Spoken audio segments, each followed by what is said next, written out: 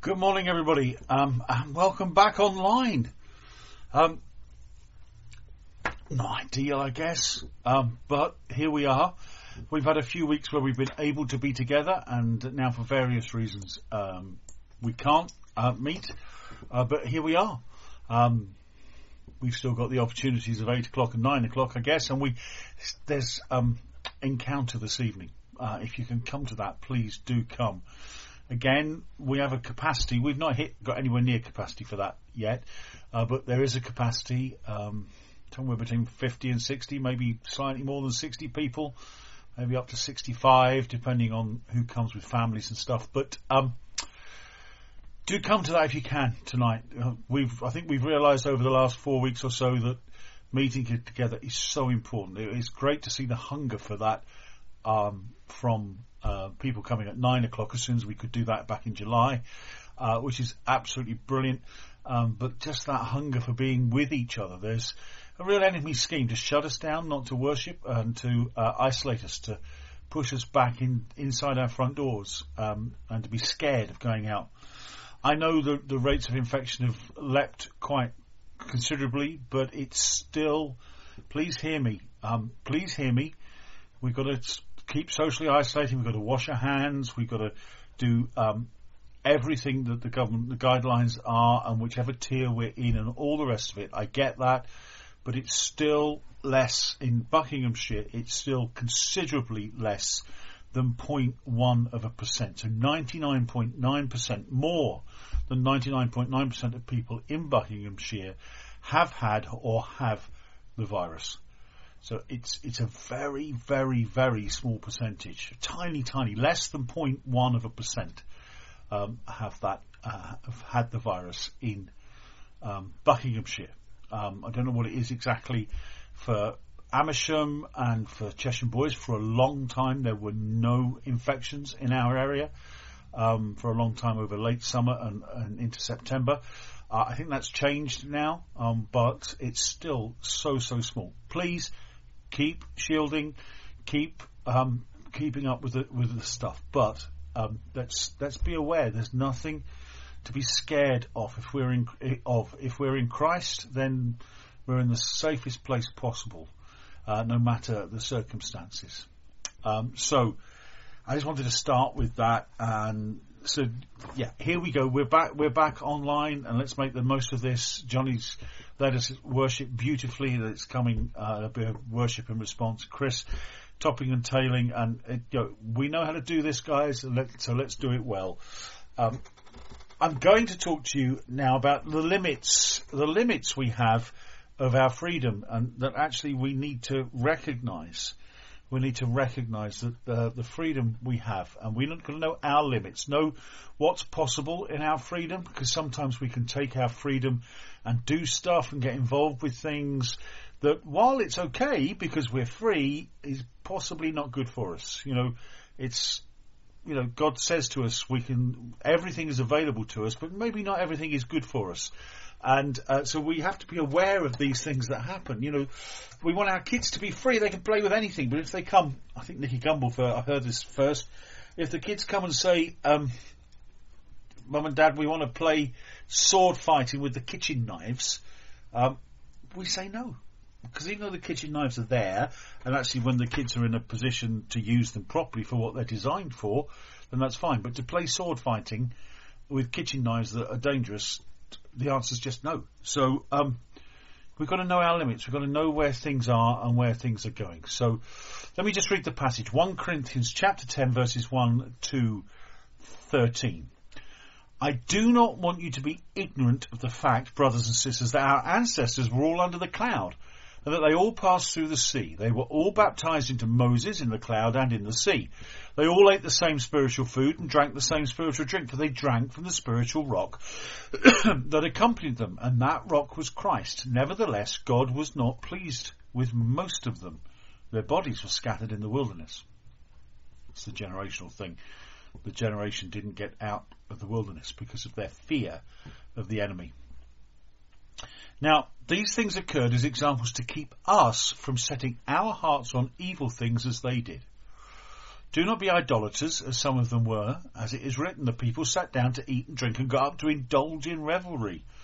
We should not commit sexual immorality, as some of them did.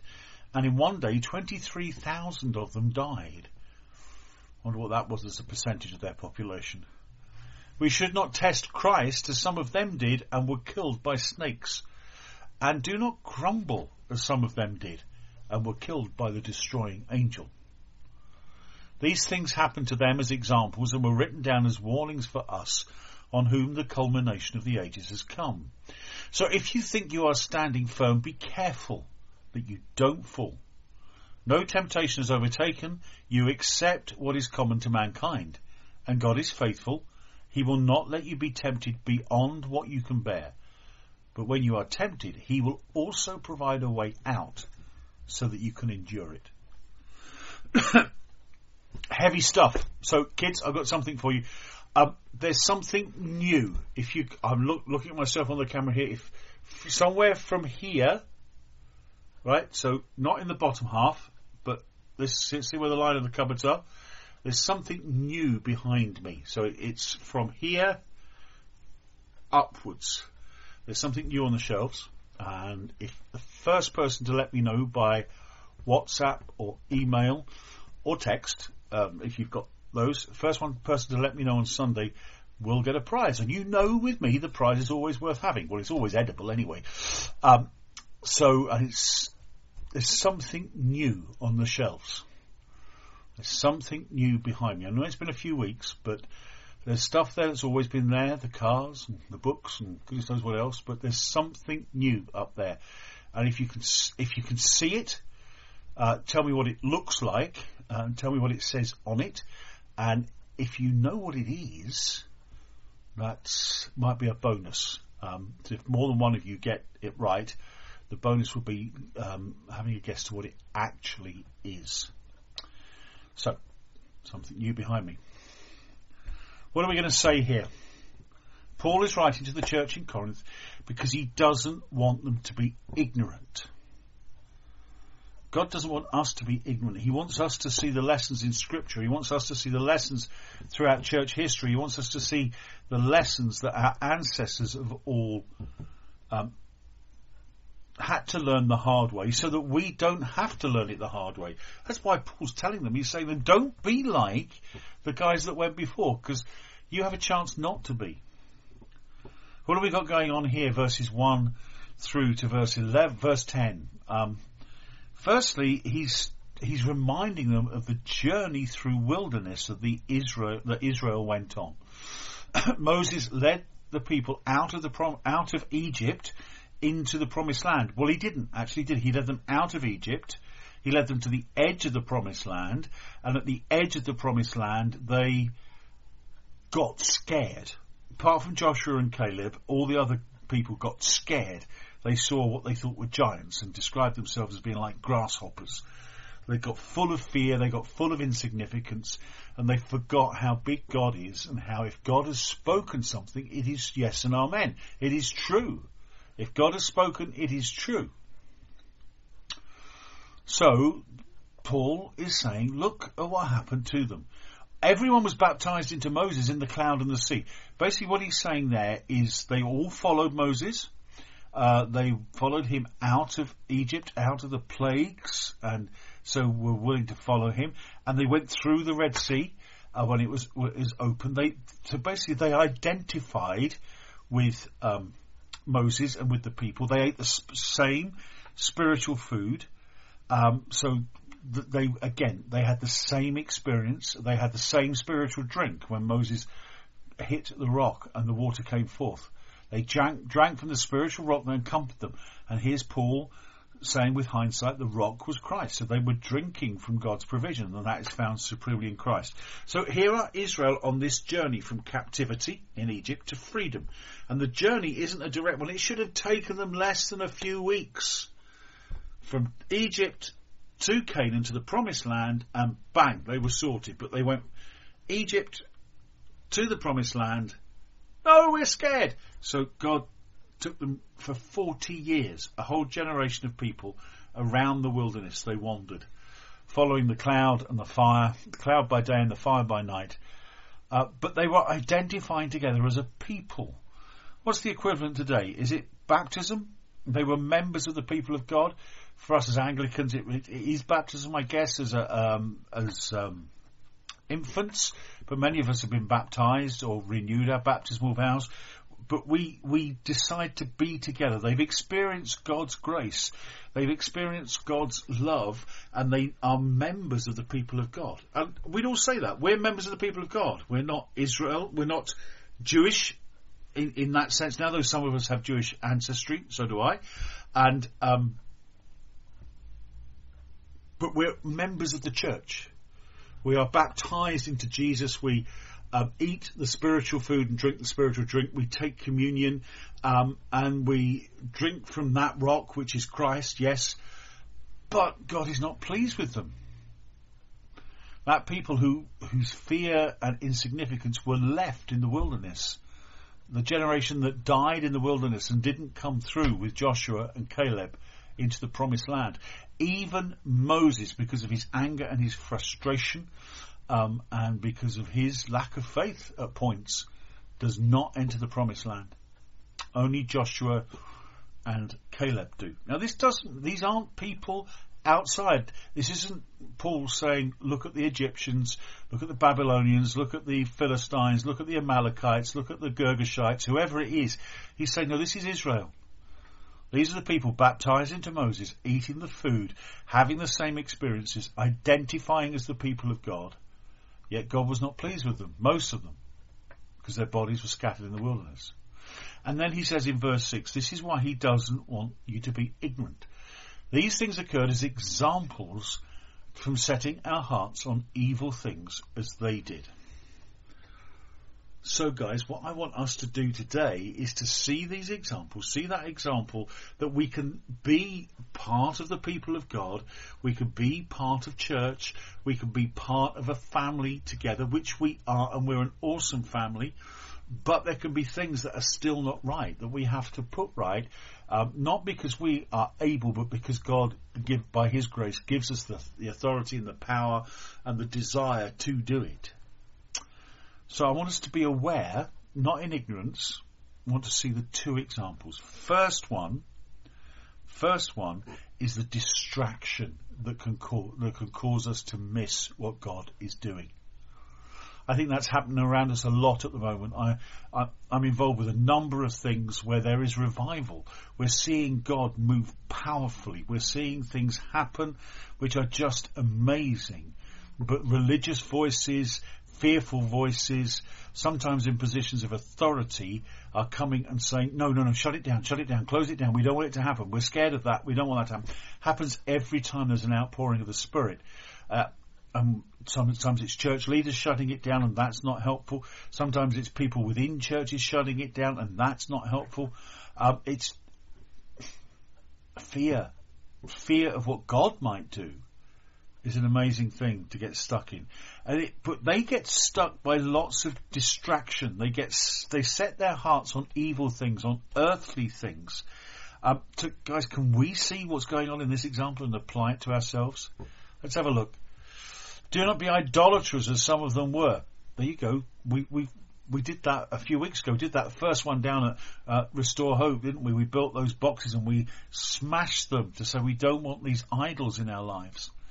But look, Paul goes on here. The people sat down to eat and drink, normal thing to do, but indulged in revelry. This is the distraction of getting stuck on the good life, getting stuck on the entitlement to having enough food and best food and to having all the revelry. We can party. We should be able to party. We're not going to keep just to 6 people. We're not going to keep socially distanced. We're going to party. No, it's not right. It's not right. The people sat down to eat and drink and got up to indulge in revelry. They sat down to do something normal, but it ended up being something that distracted them from God. We should not commit sexual immorality as some of them did. Sexual relationships within marriage, within a family, context between a man and a woman are absolutely God's given gift to humanity. But sexual immorality, look around. Watch the television. See what's going on. fish through social media for a bit, the sexual immorality. And I don't just mean us being prudish and not liking this, that and the next thing, but the sexual immorality that is out there is scary. And even within the church, the acceptance of certain sexual things now is just, it's contrary to the Word of God. And it's as simple as that.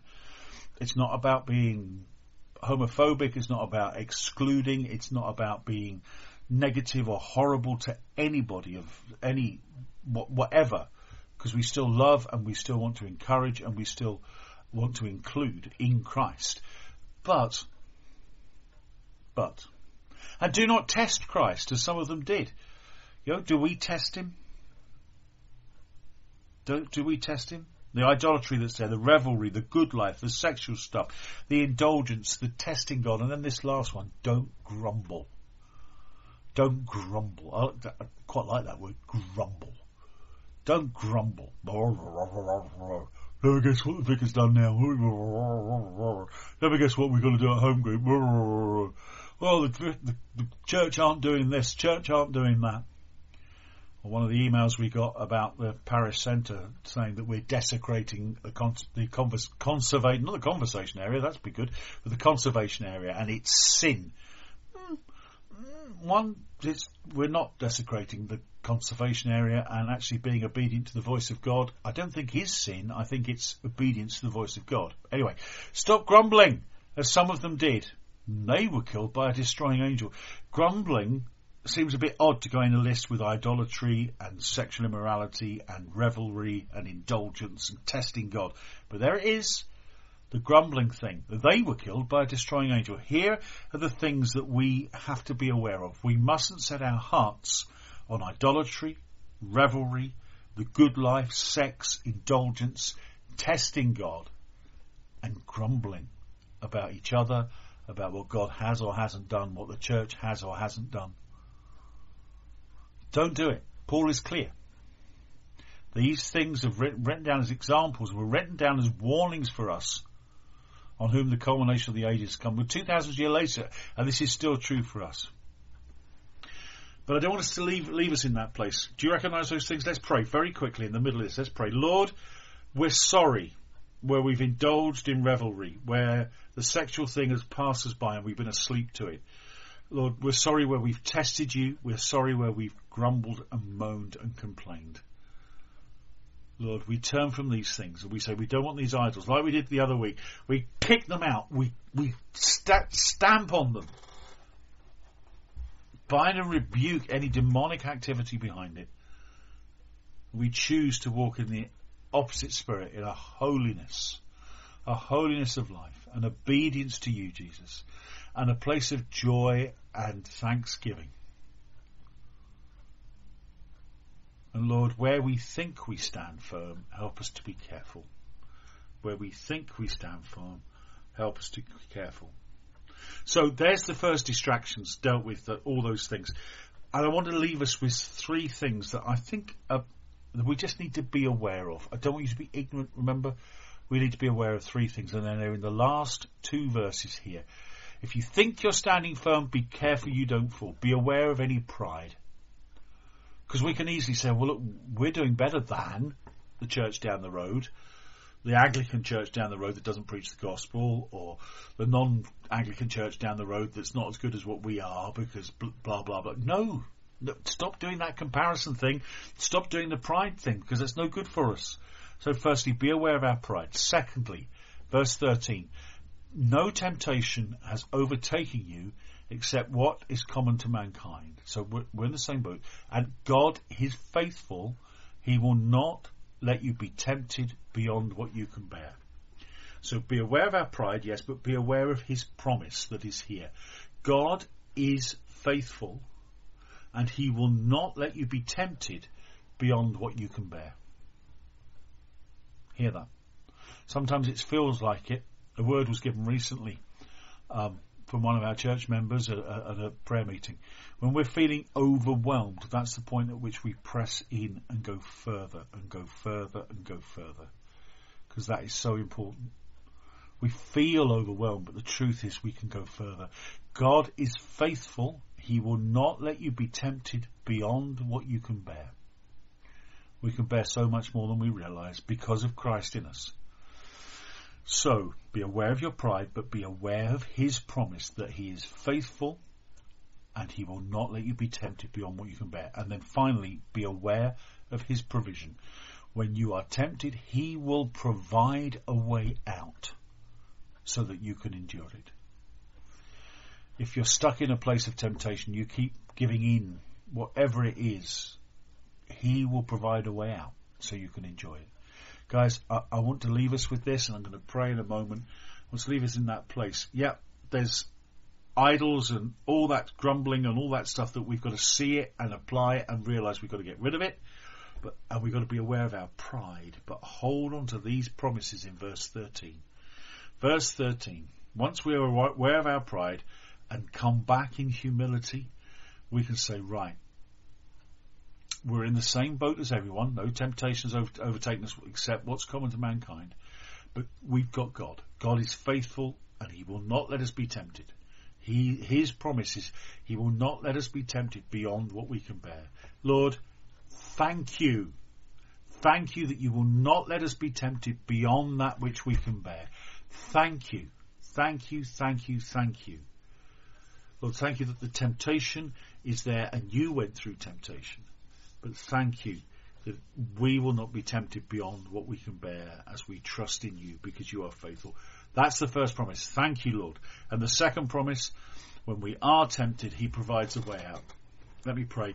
Lord, show us, each one of us individually, where we're being tempted so that we can see your provision of the way out and help us to take it.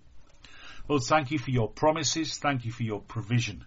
Lord, we give you our pride and walk in humility and agreement with your truth. Your promises are yes and amen in Christ, and your provision is always faithful. Jesus, thank you. Guys, it's so simple. We were stuck in our sin, and Jesus provided a way out by dying on the cross for us, so that we can be in this place. Guys, don't be ignorant. See what's going on. See the distractions. See the pride. But also grab hold of the promise that God is faithful.